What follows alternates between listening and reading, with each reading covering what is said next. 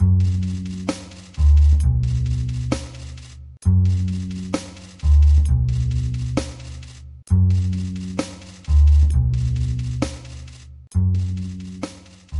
to the American Horror Story Podcast, the officially unofficial podcast for FX's American Horror Story Freak Show. Tonight, we're going to be talking about the Tupperware Party Massacre, episode 410. Which up until this week was called The Fat Lady Sings. That's so insensitive. It is. So, there's, yeah, I mean, so you're... And I'm Cecily. Yeah. I'm Aaron, joining me as she does every week, my paramour, Cecily. What... So that's kind of interesting. They thought, I'm assuming they changed the title because they thought it might be offensive? Or they just decided to give away the main plot? I think that if you were going to title it The Tupperware Party Massacre and I could find out the title like 6 episodes ago, sure, then that kind of spoils things, don't you think? I don't think it's insensitive. Yeah. Because obviously they get great pleasure out of making fun of the very fat woman That's on what the I'm show. saying. That's what I'm saying. So no, they're... Yeah. No, it's not Okay. that. Yeah, I guess that's This true. ain't that. That's true. If and plus it's like a double whammy because we thought maybe that what's the large lady, Emma? I'm a Wiggles. I'm a Wiggles. I thought that maybe she would die. Really? And then well, I mean, if the name is The Fat Lady Sings. Oh, you know what? When I read it, because I went through all of the episodes beforehand, and I gathered the title and the director and the writer information, so I could just be prepared ahead of time. Sure. As I'm wont to do. Mm-hmm. There was no writer and director information, and I thought for sure that this was going to be the episode where Ethel dies. Huh. Yeah. Because Ethel's fat? Yeah. She's the only, well, at that point in time, she was the only fat lady on the show. It's rough. It's rough when you can pull double duty like that. And I've known from the beginning that Ethel's not going to make it to the end. Yeah. We should do death predictions. Man, we should. We should have. Next season, we should do that, and we should say what episode we think they're going to bite it. Okay. Because, man, you get these last few weeks, and it's like double, triple, quadruple homicides are on the table. Yeah. Or on the operating table. Mm-hmm. Kill off Sarah Paulson. There's 2 characters right there. There's people killing themselves, people not killing themselves. I mean, it's just a whole big thing. Can we let's get honest here. What did you think of this episode? I thought this episode was a drunken mess, just like Jimmy. Yeah, I can't put my finger on any particular episode in the last few weeks and say I did not enjoy this one or did not enjoy that one, but this show feels like it's running out of gas a little bit. I mean, and that's having said that the Dandy is giving me as good a Dandy as he's ever given me. Yeah. Like, he's really, really doing good work, like creepy human puppets and taking blood baths and... Yeah, no, but he just can't carry the weight of the entire show. Yeah. I don't know. I mean, what, like... You know, I again, I can't put my finger on it, but I just don't know. Can't put your lobster fingers in it? I can't put my lobster fingers. They're too thick and misshapen to put my finger on what is the deal. But I just feel like the show is a little bit running out of gas. And it's starting to become a problem with me. Yeah, I wouldn't be... I mean, is next week the final episode? Is that what you said? Or are we breaking now? Well, so I think, and it's changed a couple times, but I think that next week is our last episode of December, and then it goes off for like three weeks and comes back in the first week or the second week of January. But Wikipedia is now only showing 1 episode. It was showing 2 untitled, undated episodes, but now it's just showing 1, 4/11 with no other information. Now that could just be a Wikipedia edit war, or it could be, I mean, there's 13 episodes this season, right? There's never not been 13 episodes. I don't know. Like I said, when I went through and I was trying to get all that information ready, there was 8. So. And it ended here. So I haven't gone back. I was caught off guard. This is episode 410. How was there only 8? Answer me that. I think I did it on the 2nd episode. All Redemption! Right. Well, let's talk about the episode. It opens intriguingly enough with Dandy and Maggie. And Maggie is in her Esmeralda mode, and she's using her crystal ball to foretell Dandy's future. And he's really worried about breaking all these hearts, and he's talking in code like he's just some rich playboy. And she's eating it up, right? She's really grooving on the Dandy. No, I don't think that's the case. You think she's just being professionally interested? Yeah, no, I think that's kind of just her thing. Well, I got $100 out of him. Yeah.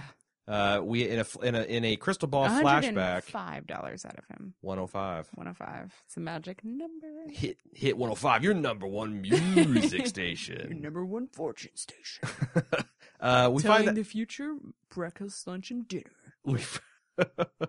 We find out that in a flashback that the Avon lady visited, and he invited her in, clubbed her with a candelabra, chopped off her head.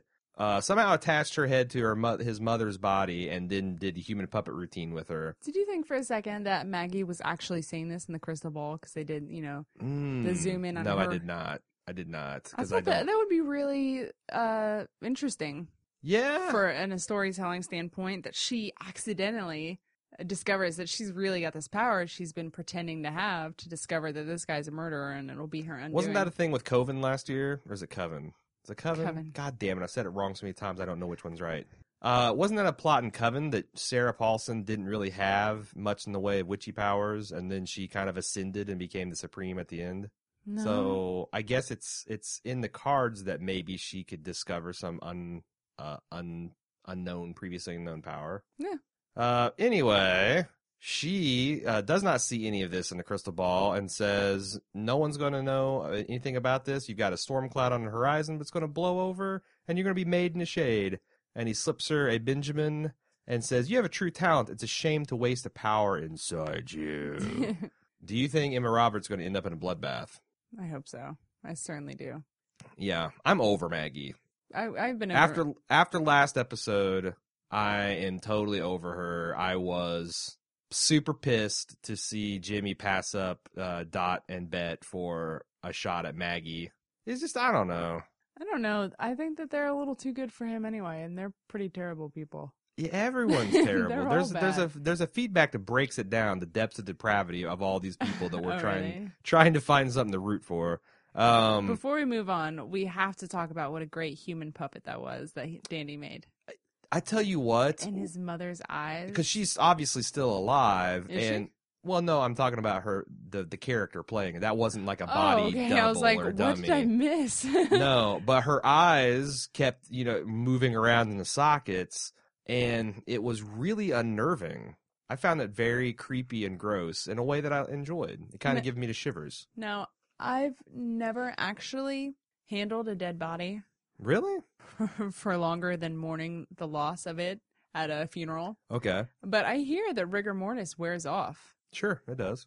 So can eyeballs move around in the head like that? I don't know. I know. I mean, corpses can do all kinds of really weird shit.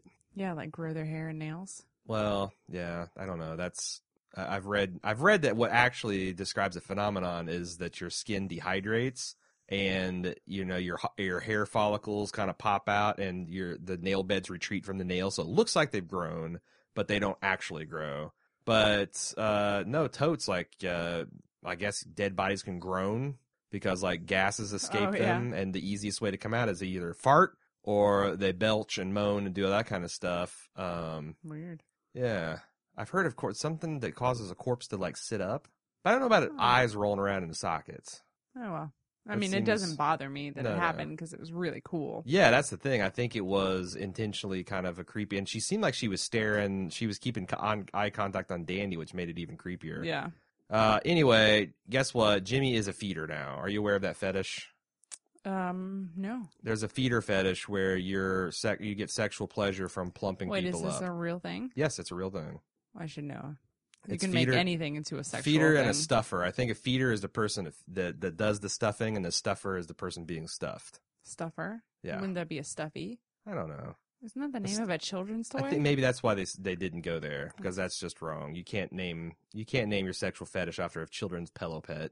Ugh, God. So anyway, he's saying that, hey baby, Wiggles, Miss Wiggles, if you want it long and hard, I got to get you soft and wide, which is so gross. I really don't understand what's going on here. This isn't a fetish of his. I don't. This is just something that he's doing right now. And everyone's snap judgment is, you are so stinking drunk that you're fucking a fat girl. Yeah, and I could see him having sort of affair with this girl because she's new, she's interesting, she's a source of comfort. But to turn it into a feeding fetish thing, that I just don't understand. That's a bridge too far. I don't know. Yeah. And I don't know. It just seems like a abusive, exploitive relationship all around. He hears the dandy whistling, and he goes to confront him, and Amazon Eve and Paul try to stop him, but not really. Yeah, not very hard. They didn't try very hard. And he engages him in some drunken kung fu, not the cool stuff that you see Jackie Chan do, but basically letting Jimmy take swings at him and then dodging and having Jimmy collapse into human wreckage at his feet. And he says to Jimmy, I am a god. He goes totally Kanye on him. I am a god. I need you to suffer. I'm going to destroy you and all you love. Sounds like things are pretty grim for the freak show. We're going to need Edward Mordrake to come back. But Dandy has a type, doesn't he? He just likes murdering helpless housewives. And other women like that. And male prostitutes. Oh. And Avon ladies and mothers and strong black female characters. I mean, he's like all over. He's tasting a rainbow here. No, it seems like it's mostly effeminate. Huh. Like I said before, a couple episodes ago, I think he just likes to prey on the weak. And I think if he tries to tackle bigger game, as he's going to start doing because he's got this complex now, that it'll be his undoing. Who was Regina's mom's name? Nora? Dora. You think Dora was weak? I thought Dora was strong. No, I meant like she was older and she couldn't physically overpower him. Yeah. But she did have the upper hand for most of his life. So who do you think is who's gonna be his match? Definitely not Jimmy. Well, I mean Jimmy could. I don't think Danny's especially strong, and he's got those lobster boy powers. Are those powers? I mean, I'm just saying. They look like it could throw a solid punch. Well, sure, if he can stay sober long enough. I think he's back to being dried out next episode. Yeah, he's the murdering pacifist. Let's see. We see that there's kind of like a lot of, I don't know, these episodes. I'm not sure if it's clever. It's just annoying. But they love it. It's like everything is a flash forward. Like we're in the moment, and then we're going to flash back to tell you how we get there, and then we're back in the moment. And it's not just the episodes that go that way; it's the scenes within the episodes. Because Elsa is coming in and saying to this fairly nice motel, and she's got Russell Edgington in tow, and she's like, "We're saving you from this squalor, and we're moving you to a murder barn." Like this Days Inn has got to go. Which arguably a murder barn is a step up from a Days Inn. Well, did the Days Inn have a pool? You don't want to swim in a Days Inn pool. It's all baby diapers and used Band-Aids and amorphous balls of hair from hell to breakfast. All right. That's enough. and the less said about the continental breakfast, the better. But she saves her from Days Inn, checks her into the murder barn. We have a flashback where they went into Ethel's caboose and found her suicide note, which she hid in a hope chest. Yeah. Who the hell hides? It was difficult to find. I mean, I feel like Elsa knew her pretty well. You'd think she'd be the person to say, well, Ethel will hide a note here. Yeah. But it took them a long time to find it. Well, plus it's Isn't that defeating the purpose of a suicide note? Jimmy's like son, I've blown my head off, but one last thing you can do for me, son, is go on a scavenger hunt for the suicide note. I mean... Yeah, that's weird, especially since the note held the key to Bet and Dot's location. I mean, that's kind of important. Sure. Like, no one is looking for the suicide note either. No, well, I guess they win. It's true. I guess she did pretend that she killed herself, even though she had already planned on killing herself. Right, and then Elsa and Russell went in and tossed a place probably before they even announced that the suicide had occurred. Yeah. So back to Bet and Dot. Yep. Why did Bet and Dot think that they're in that motel? I don't know, because we did not even know that Ethel had squirreled them away in that hotel until last episode, where it was mentioned in passing. So we don't know, and they didn't fill us in. Apparently Ryan Murphy doesn't think we need to know. So they just were hidden away from this threat that they didn't know about? Yeah, you'd think. I mean, obviously the twins... So when the threat shows up on your doorstep and says that some strange, mysterious murderer has killed the person that was trying to protect them, you're like, okay, let's go? Well, I mean, the twins were skeptical, but they were skeptical in the generic, we see how you've operated, Miss Elsa way. Not like we were specifically warned by Ethel. So no, well, I have last no time we idea. got in a car with you and you took us somewhere, you sold us to some rich people, but you know what? We're going to give you a second chance. Yeah, the whole pretty dress for Hollywood thing didn't pan out, but I'm sure this surgery where we'll be put under general anesthesia in a murder barn is going to turn out A-okay. Especially with this sketchy Hollywood agent who just has time to burn on the freak show in Jupiter, Florida. Can't stop eating. Can't stop choking down steaks and pork pies and whatever else he puts in front of his face. I tell you what, Bet, Dot's not the smarter one. It's just that neither of you are smart at all. Yeah. In the land of morons, the person with the average IQ is king. So, Theo Huxtable comes to visit Desiree and announces himself as Angus T. Jefferson and said, I couldn't stay away. And he gets in here for 20-some seconds, and that's it. That's it. Cosby Kid on American Horror. Yep. He said, my dad's been raping girls, and I had to get out of there. Wow.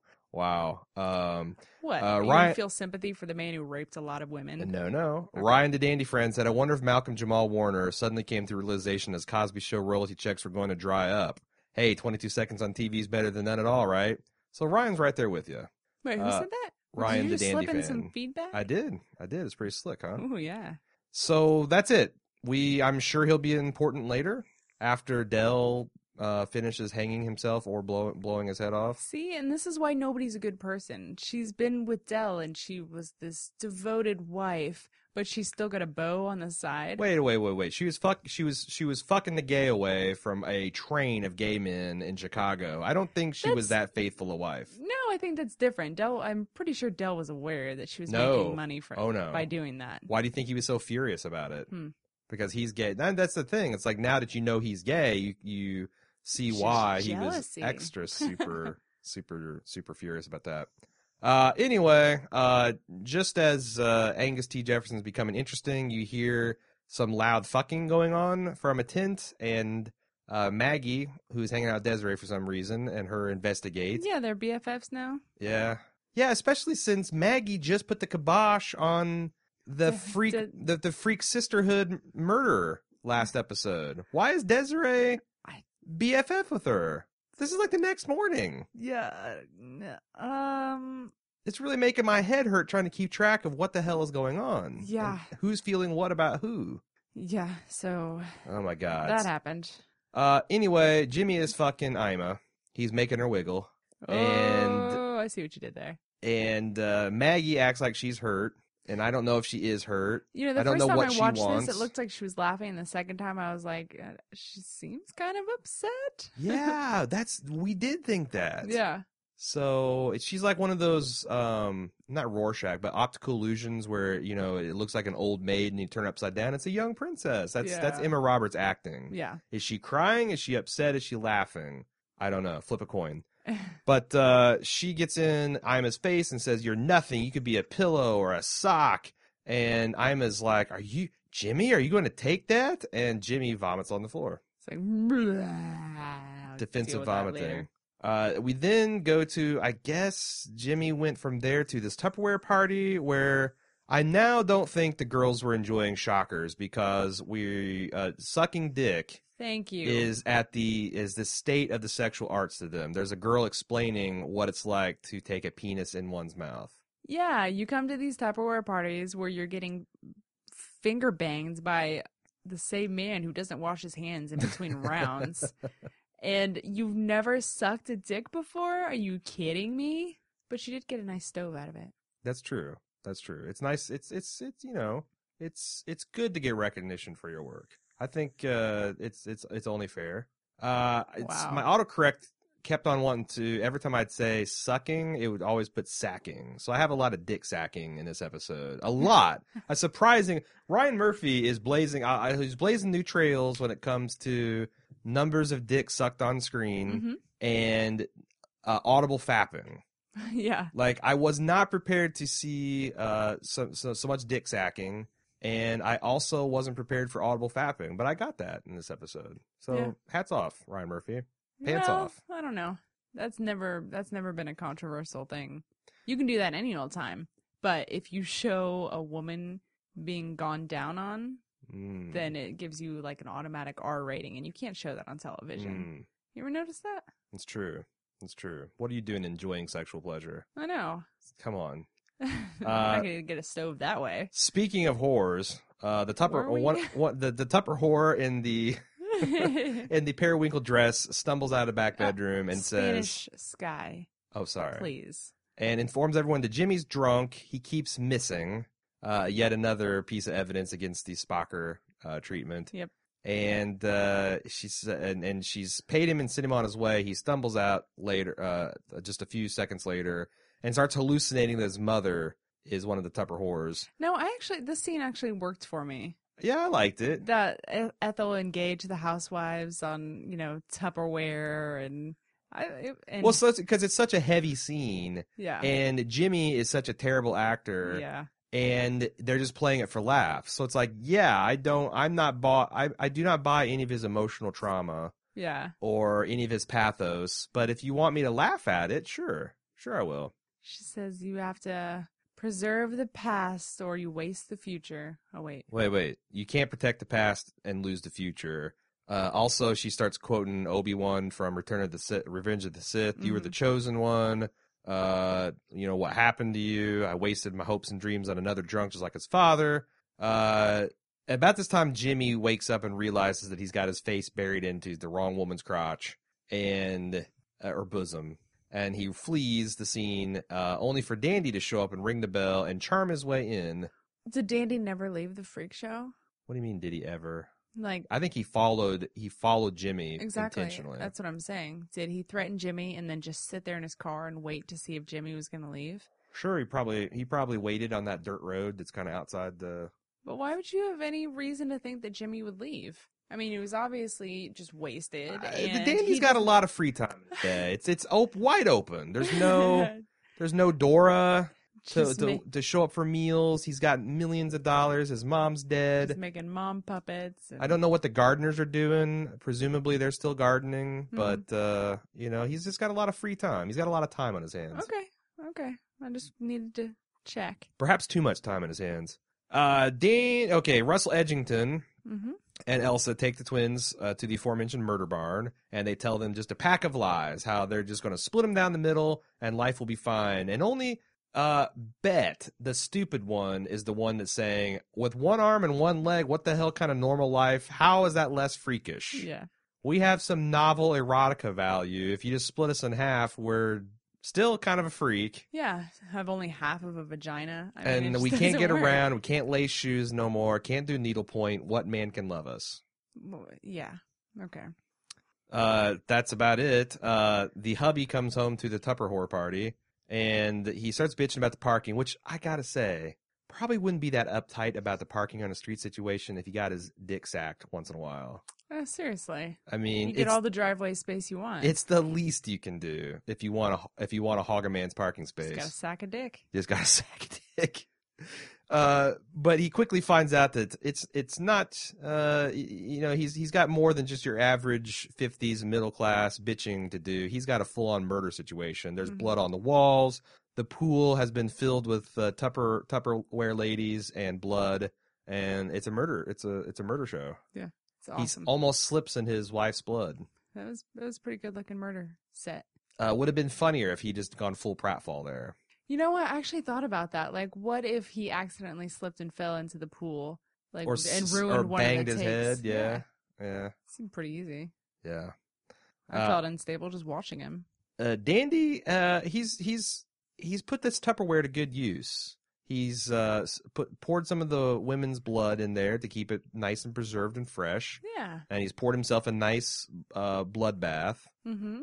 Which I feel a little cheated that this isn't a pure bloodbath. Yeah, I was hoping for just pure blood, no water dilution. I mean, I understand. That was one of the problems I had. Like, I don't think his mom has enough blood inside her body to fill that tub. But it was really cool. Yeah. Now that it's just like, 1 part blood to 100 part water. I mean, that will not preserve your godlike status. Would that even give a shark a boner? I mean, I feel like even a great white needs more blood in the water than that. Yeah, no. That's just a snack. Yeah. He needs to listen to some more Kanye and get right here. But Regina shows up as he's buck naked, about to get in the bath, and he's like, "Look, stop talking about your mom. I killed her, and I killed my mom. So we've got we're murder twins, and I love how much control I have over these people's lives, and I'm living my dream. I'm living my destiny. I'm finally happy.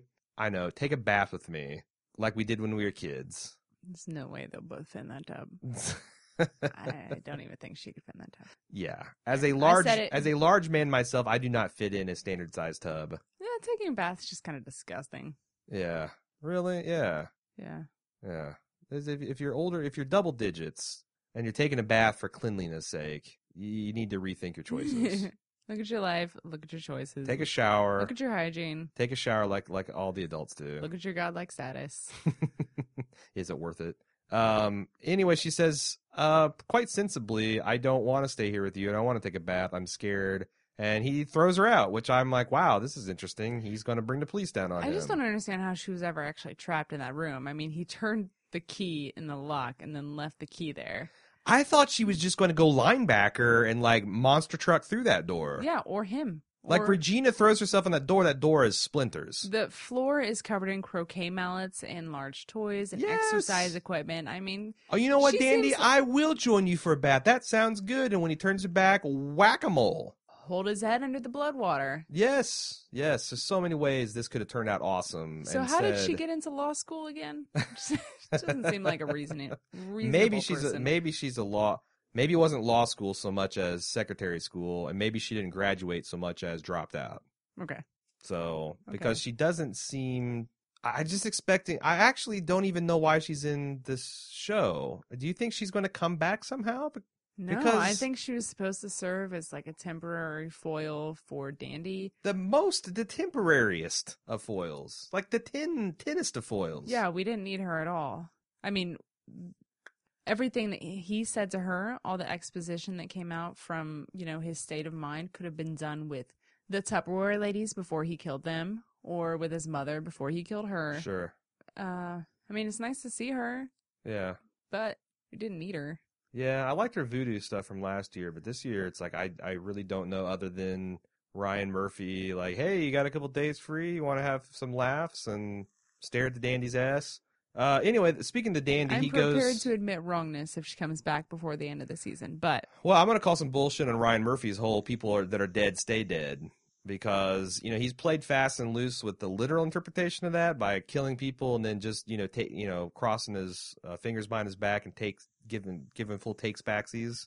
But she is dead. Headshot, brain splattered, blood splashed on the wall. We haven't gotten there yet. You're spoiling everything. Sorry.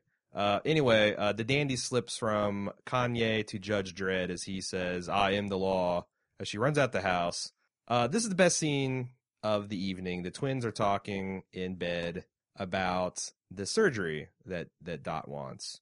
And Bet gives this really heartfelt thing about yes, it is a burden, and yes, her life has been hell, and this would drive normal people insane. But there's nothing we haven't been able to accomplish if we put our heads together. We've learned to lace our shoes, we've learned to do needlepoint, and we've been given this gift of really loving another person, biblically, the way Jesus talked about, you love yourself, and how that love is sacrifice, and it's about how much you would give. And she goes, you know what? I couldn't survive without you. I know you could survive without me, and I want you to have a shot at a normal life. So she volunteers. They see through this whole thing about, we can survive the splitting. Yeah. She volunteers to give her life up. Bet reverse psychology is her. Because Dot says, yeah, that's right. Dot says, you could never survive without me. And then Bet's like, I know, and that's why you breaks her heart. Yeah. So these twins have been back and forth about wanting to kill each other, not wanting to kill each other, wanting to separate. Mm-hmm. Is this the final? Are they now together? I mean, they held their own hands, which I thought was sweet. Twice. Do you think that, number one, do you think this scene was effective? I thought it was. I don't know if it's the alcohol talking, but I thought it was surprisingly moving. And it's entirely on the dialogue and Sarah Paulson's performance. No, I agree.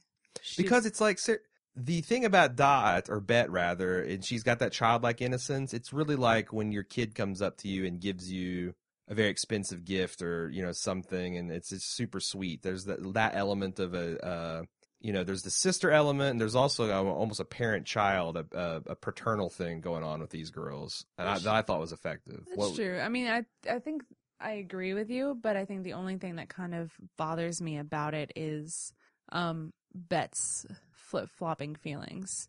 The last episode they were featured in had Bet getting her hair done and her makeup and how she was so much better and prettier and vain, and Elsa did give her a knife to kill her. Now she's ready to sacrifice her life. Yeah. Is that knife going to go anywhere?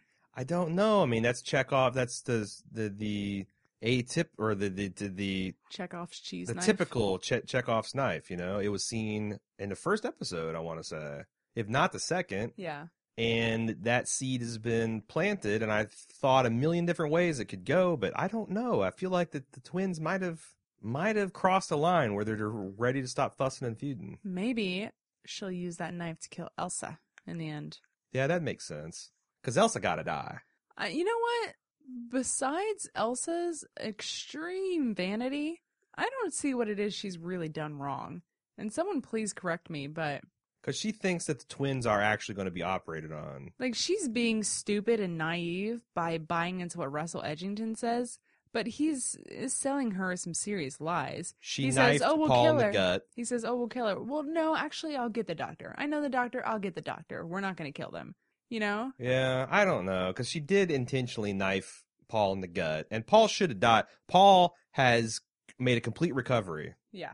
It's incredible. His dying in the tent days are long behind him, and it's really nice that she's so good at throwing the knife that she threw it right between all the vital organs that are right in there. It just pierced the skin, slipped in between those organs. Sure. No harm, no foul. She did kill Ethel.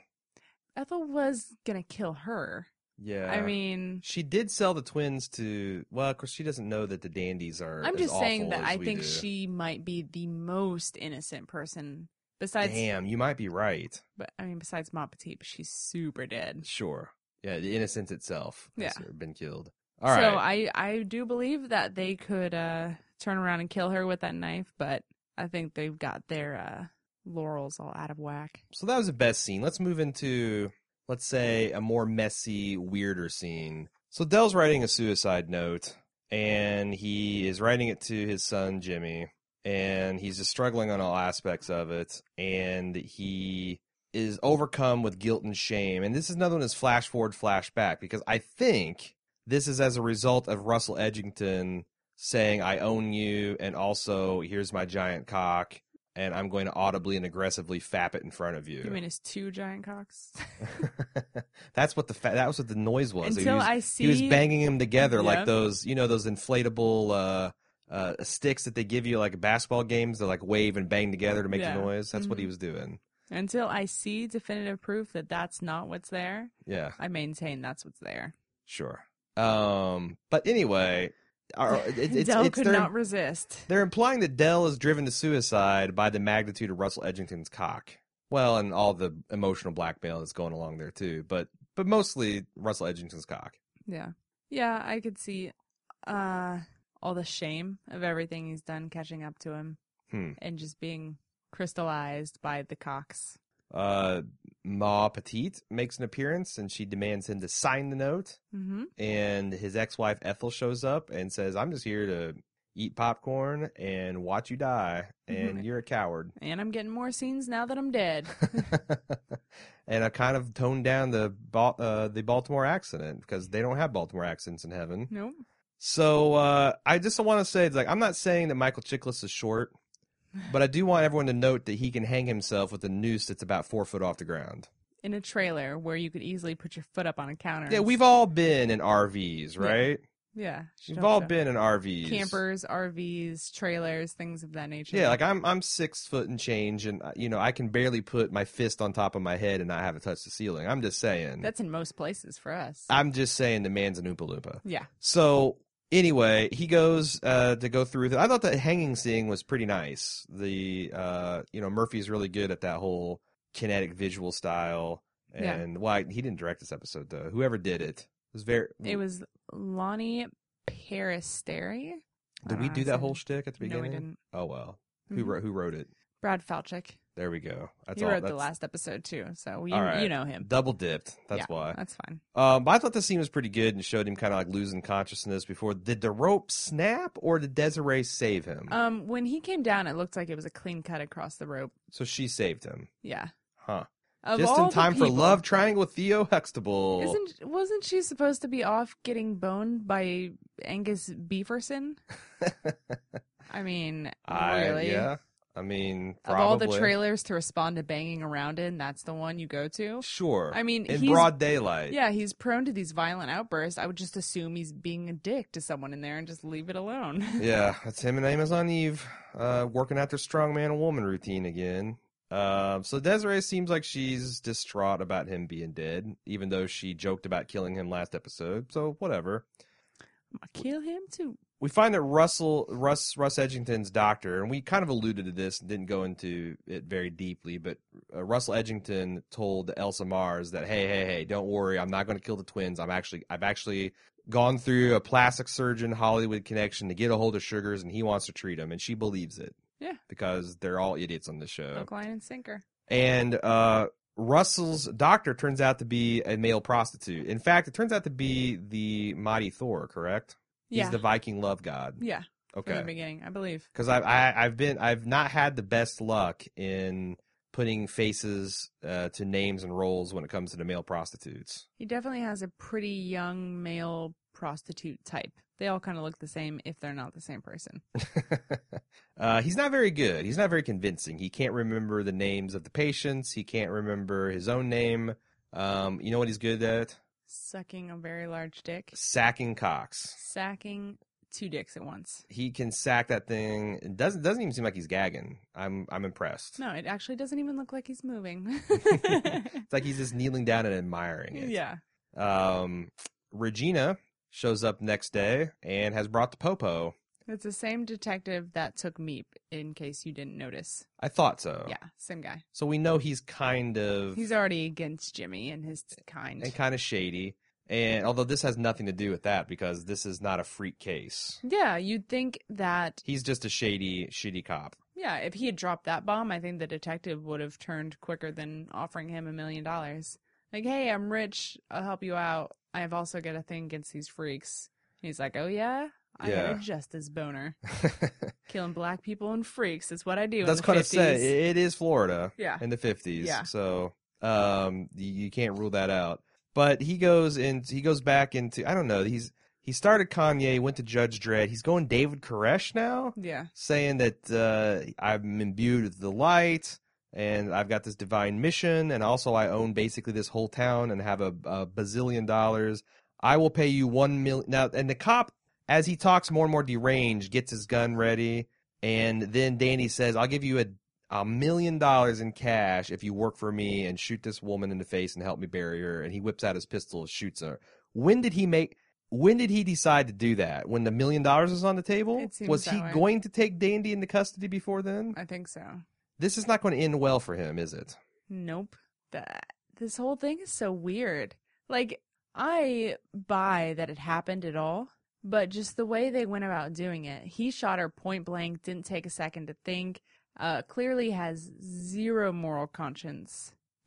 It's just so weird. And he didn't even ask to see a pile of cash first. I mean, you think that Dandy, being, the clever god that he is, would at least prepare some cash to bribe whoever showed up because she told him people were going to show up.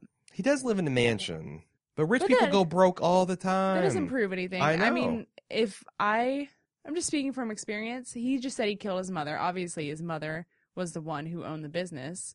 There's a very good chance that he's been written out of the will or something of that nature. Or that there's going to be some kind of technical legal problem with the estate. Yeah. He doesn't have access to the trust unless he's 25 or some shit like that. I don't even know how old he is. Or non-crazy. I don't know. Yeah. I'm just saying there's a lot of things to consider before you just kill a person. Okay. Speaking of consideration, Dot and Bet are in Jimmy's trailer and they do this thing where they take his palm and put it on their cheek, and they say, I'm sorry about your mom, let us love you. They drop their combined skirt and dress and say, fuck the pain away. They're going to fuck the pain away. We're both different but special. Then she puts her hand on Jimmy's face.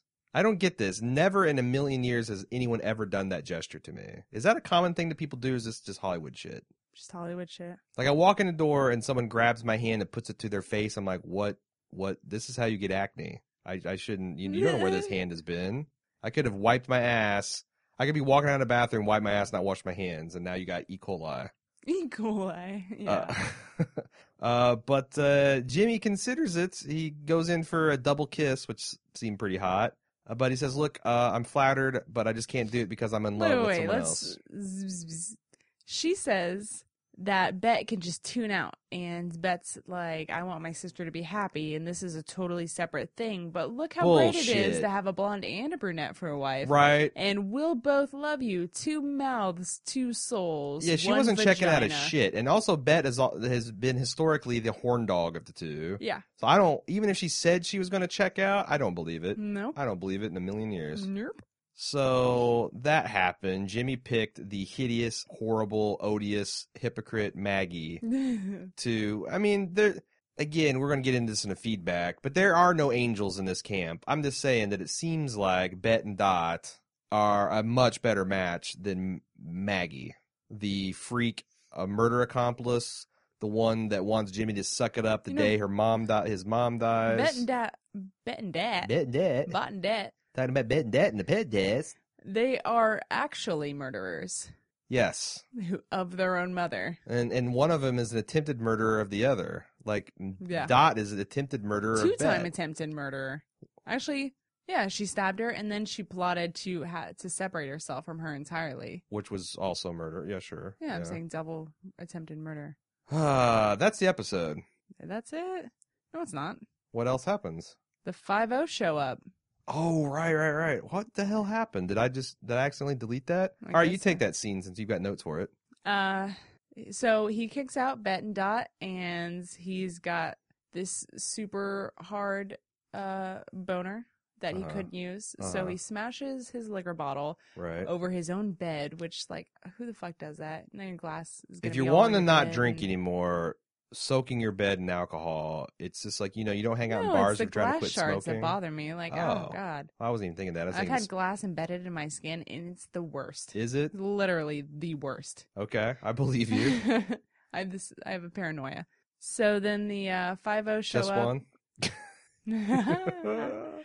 So the 5-0 show up to arrest Jimmy. Is it the Dandy's man that shows up? Yes, it is. Aha. And another cop who, I don't know, maybe got some money or some... Or maybe he's just acting with this douchebag detective. Yeah. They just like arresting freaks, so I think he's just in on it for the fun. He likes getting millions of dollars and arresting freaks. So he's accusing him of killing the Tupperware party ladies. Mm-hmm. And Maggie says that no, he was here with me all day, and they all look on forlornly as he's driven away. Yep. And he kind of deserves it because he did murder a cop. Yeah, he did. So there's that. Yep. Is that the episode? That's the episode. I'm wondering where this is going. I mean, like, what's the evidence? Are we going to have a trial? Are the freaks going to show up and bust him out of jail? What the hell's going on? I don't know. We'll have to find out next week when we come back. Yeah, we will. Well, let's get to some feedback. But first, if you enjoy our podcast and you would like to keep the podcast flowing, we need your support. Then you can come to our Tupperware parties and not murder us. Not murder us. Buy all of our Tupperwares. If you don't live local to Cincinnati, it might be a little tough. But they are wonderful for storing blood, so it's definitely worth driving out for. I think you can get Tupperware on Amazon. And if you do, go to amazon.baldmove.com to do it, because that way we get a little cut on that action. You have to find your own Jimmy, but we totally can totes hook you up with some Tupperware on Amazon at our amazon.baldmove.com affiliate link.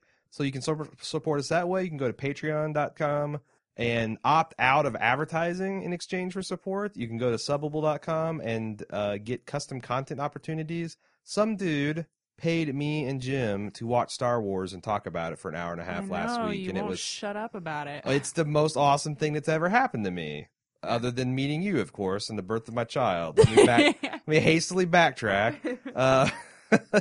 But there's lots of different ways you can do it. You can also rate and review us on iTunes because we enjoy those, and it helps us grow the network, helps us grow the show.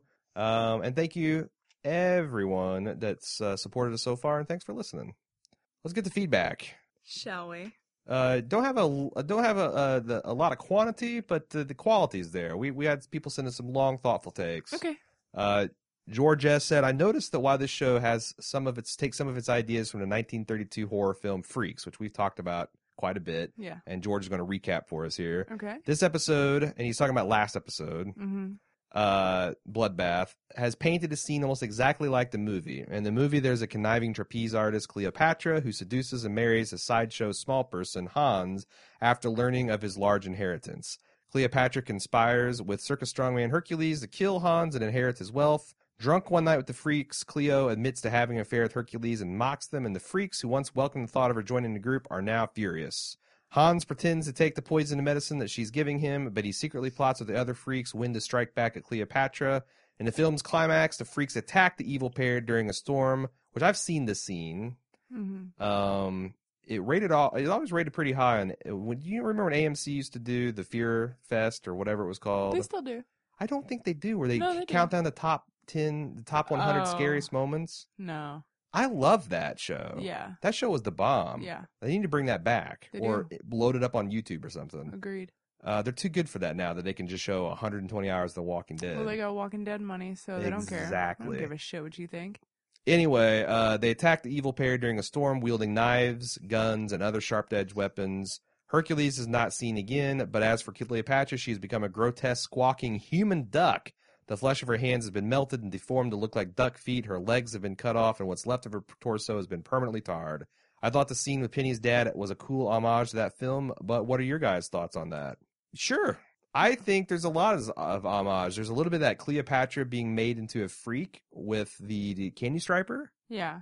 There's the whole, I think the freaks were chanting "One of Us" earlier on in the season, were they? Which was a big homage, which was a big homage to that movie as well. I think that was just us. Was it? I think so. Well, they were all at the table, and I thought it's like when Jimmy was giving that rousing speech about Bet and Dot and how they're one of us and they need to be protected. They weren't chanting that? I don't think so. That was like 8 episodes ago. I need a pass. I need a hall pass. We can just say it happened if you want. Sure. Okay. It happened. It definitely was in there. George continues. I also was genuinely sympathetic for Elsa when Ethel accused her of killing Ma Petite. How horrible would it be to be gunned down after being blamed for killing a friend of yours by a friend of yours? I was then genuinely angry when she put on that performance as if she had no idea Ethel was dead. Her definitive turn and alliance with Russell Edgington solidified her survivor mentality and made it easy for me to hate her. Where are you at on Ethel? Or you sound like you're pretty high on the whole Elsa bandwagon. You're buying Elsa stock right now. Well, yeah, it struck me a little late in the game. I don't think she's blame free. I think she's willfully ignorant, and I think she's just way too vain for her own good. But I guess that's what makes her a pure freak, right? I don't know. I'm very curious to see if Mordrake comes back and what he makes of all this. Because again, I just can't imagine. Well, how do you feel about Elsa? Well, I was really in I hate her mode, but then you kind of swayed me on this podcast because you're right. If you're really talking about heinous crimes, the worst thing she did is kill Ethel, arguably in self-defense, because the thing that Elsa was accusing her of was something she hasn't gone through with, in which this episode seems to imply she wouldn't go through with killing the twins. And of course, we know she didn't kill Ma Petite. So yeah, I guess I don't know. The only problem is that she's not more remorseful or upset just so delusional over Ethel dying. She did actually lose a very good friend of hers. And you'd think that there would be just as much genuine grief, so she wouldn't have to overact when she sold it to the rest of the crowd, right? But that's where her vanity gets in the way, and she's just an opportunist, and this is just something she's doing to get ahead with her manager. Sure. Yeah. Yeah, and the fact that she's so lacking in self-awareness, she's so hypocritical, and but that's everyone on this show, man. Yeah. I'm trying to think, I love Paul. Paul's awesome. Yeah, I do love Paul. I like Desiree. I like Candy Striper now that she's been all freaked up. Yeah, I wish she would do something different with her hair, though. That's weird. Well, she's got to grow it out. I mean, no, I'm not talking about the bald spot. I'm talking about the weird, like, rat's nests she's growing on either side. I think she should just shave her hair now. Oh, yeah. I mean, just embrace the just lizard embrace girl the thing. snake. Sure. In fact, get your ears cut off. Just go whole hog with the lizard thing. Get your go Voldemort, full Voldemort. Yeah, the nose. just take the cartilage out and just like have the slits. Yeah, sure, for sure. That'd be pretty righteous. You'd bring the people in. It'd pack the house. Oh, absolutely. The astounding lizard girl. Yeah. I mean, she's the astounding before. What would you call her if she lost the ears and the nose? The mind-fuckingly blown awesome lizard girl. the I don't know. The not sure if you're going to shit your pants or go blind lizard girl from seeing her. Maybe both. Nathan P has 2 takes, one for this episode and one for previous episode. We'll consider the one for Bloodbath first. He says, "Is it me, just me, or is Kathy Bates contractually? She's definitely contractually obligated, but she might also be contractually obligated to have some form of decapitation in American Horror Story. 2 seasons in a row, she's had her head lopped off." She's a lot more entertaining with her head being lopped off last season. I quite enjoyed headless Kathy Bates. Yeah, that's true. Not so entertaining with dead Kathy Bates. No. And ghost Kathy Bates. I agree. I think if she could do it all over again, I bet she wishes she could go with Edward Mordrake. If she could do it all over again, I bet she wouldn't have done that accent. She's like, do I have to be from Baltimore? And if I am from Baltimore, do I have to do the accent? No, didn't I tell you about that conversation? What? I'm pretty sure I told you about this last time, but I'm going to pretty sure I repeat forgot myself. It. Okay. Ryan Murphy suggested that she do a light Baltimore accent as sort of like a shout out to a friend of hers or his or something like that. And then she was doing her research and watching movies and YouTube videos and things like that. And she said, you don't have a light Baltimore accent. Either you have that or you don't have anything. I feel like that's the case. So I don't think Ryan Murphy was in favor of that accent. But when someone with the chops that Kathy Bates has comes to you and says, I'm doing this accent, I think it just kind of got out of hand. Yeah, don't challenge her to do an accent. That's how Kevin Costner movies get made. He continues, Nathan does. Also, what the fuck, or what the hell rather, is with Jimmy caring more about Meep's death, a relationship barely developed over 2 episodes compared to the death of his own mother? Priorities. I didn't get that. I got that he just crawled into the bottle when his mom died, where, you know, he was more grief-stricken genuinely, but he wasn't numbing his pain when Meep died. I think more than any of those things, he just likes to pity himself. More than he likes to mourn his mother or Meep or anything like that. Yeah, it's not very attractive. No. His last point, I think, I love. He says, after this last episode, I had some theory about Paul and Penny's relationship and how it may go in the show. Penny, having had her face mutilated by tattoos and giving a snake tongue, was seemingly being rejected by Paul. I had thought that in order to prove how much he loved her, Paul would do the one thing he still hasn't had the courage to do, and that is tattoo his face. Think about it. Paul's previously said that he wouldn't ruin his face because it was the only normal thing left about him, but now his girlfriend has just had her face ruined by her own father and is feeling rejected completely. I had thought that Paul would try to cement their relationship by tattooing his face as well, thereby accepting Penny for herself rather than for her appearance. Alas, this could happen, but as Penny is now seemingly completely integrated into the freak show, it doesn't seem likely. I thought that was interesting. What would be the double fuck is if Paul tattoos her face and then the Candy Striper rejects him. That would be funny. I think it's a very Romeo and Juliet situation. And then they can both drink hemlock or plunge a sword in their breast or whatever they did. I just don't think they really knew each other that well before they were in this relationship. Yeah. And then her dad fucked her up for having an affair with this guy, and then they were sort of forced into this relationship. Yeah, here's what we know about this relationship. She is rebellious. She's arguably rebel fucking Paul. Right. And and also their relationship began with her being drugged and gang raped by the entire freak show. Yes, including Paul. Including Paul. So there's one. Put a pin in that. Paul she is his jump off for Elsa. So what are, and I'm supposed to believe that this is a love story? And we do know that it was a purely sexual relationship because Paul came into her room that one night and he said, I would like to know you as a person. And they were rudely interrupted. So that never happened, really. Yeah. Until he got stabbed, in which he was totally out of it and she nursed him back to health. But still, that doesn't really give you time to get to know a person. Hell no. And now is the time when they're getting to know each other. So I think it's a little early for face tattoos, but definitely. I also think that maybe they're even. Like Paul, he's good on freaking it up. I think he's got enough. He's got the flippers. He's got the full body tattoo. Yeah. And she's still probably got the rockin' body. So they're like Wonder Twin powers. Yeah. He's got the handsome lad face, and she's got the rockin' bod. Yep. Boom. I don't see anything wrong with that. Don't see nothing wrong with it. There's so many things wrong. What am I? The hell?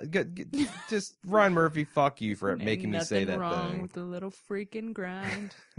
Nathan continues on the new episode saying the scene with Bette and Dot in the shed was really powerful for me. Sarah Paulson really proves that she needs no supporting cast as she can act for two.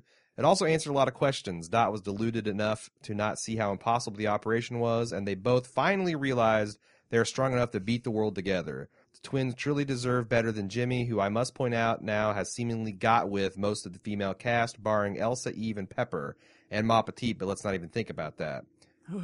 I thought about it. But let me just say this. How can anyone proclaim innocence on this show? And he breaks it down thusly. Yes. Jimmy tells Dandy that he is the clown murderer, but did Jimmy not kill a police officer? Bette and Dot say they're good people, but did they not kill their mother? Maggie is just a hypocrite in general, lining the freaks up for the slaughter. You can't just expect us to ignore these facts, Ryan Murphy. Does Russell Edgington have a hypnotic penis? Also, thank you, Dandy. He did so many good things this episode. The two-headed corpse puppets were freaking cool. I am a god. Scaring the crap out of the Regina, those dramatic Inception-style boahs after each of his lines had me laughing out loud. I missed that. Finally, Regina gets killed. Hooray. Getting Jimmy locked up, good for everyone. Yes. Returning the show to American Horror Story rather than American kind of creepy, but not really that gut-wrenching story. Best part of the show, in my opinion. So he was in favor of this episode. Well, I think he's saying that this episode cleaned a lot of house. We're back on track, and maybe that's what I didn't like, the fact that we've been shifting gears, that Ryan Murphy's trying to find, the overdrive, and we just keep grinding. Which there is something wrong with a little freak show grind when you're talking about the showrunner not knowing where the hell he's taking this thing. Yeah. But that is our week in feedback. That is our week in podcast. We will all try to do better next week. It's almost Christmas, for God's sakes. We need to open up a nice present next Wednesday night. And What's that gonna be? Ryan Murphy needs to tuck us in as visions of gumdrops and legless freaks dance in our head. And cheese knives dance in our head. You got anything else to say? No. Send us the feedback to AHS, as in American Horror Story, at baldmove.com. Alpha Hotel Sierra. At baldmove.com. Follow us on Facebook.com/baldmove. Get on our forums, forums.baldmove.com. And we will see you around those parts, and we'll see you here next week. Until then, I'm Aaron. And I'm Cecily. Good night.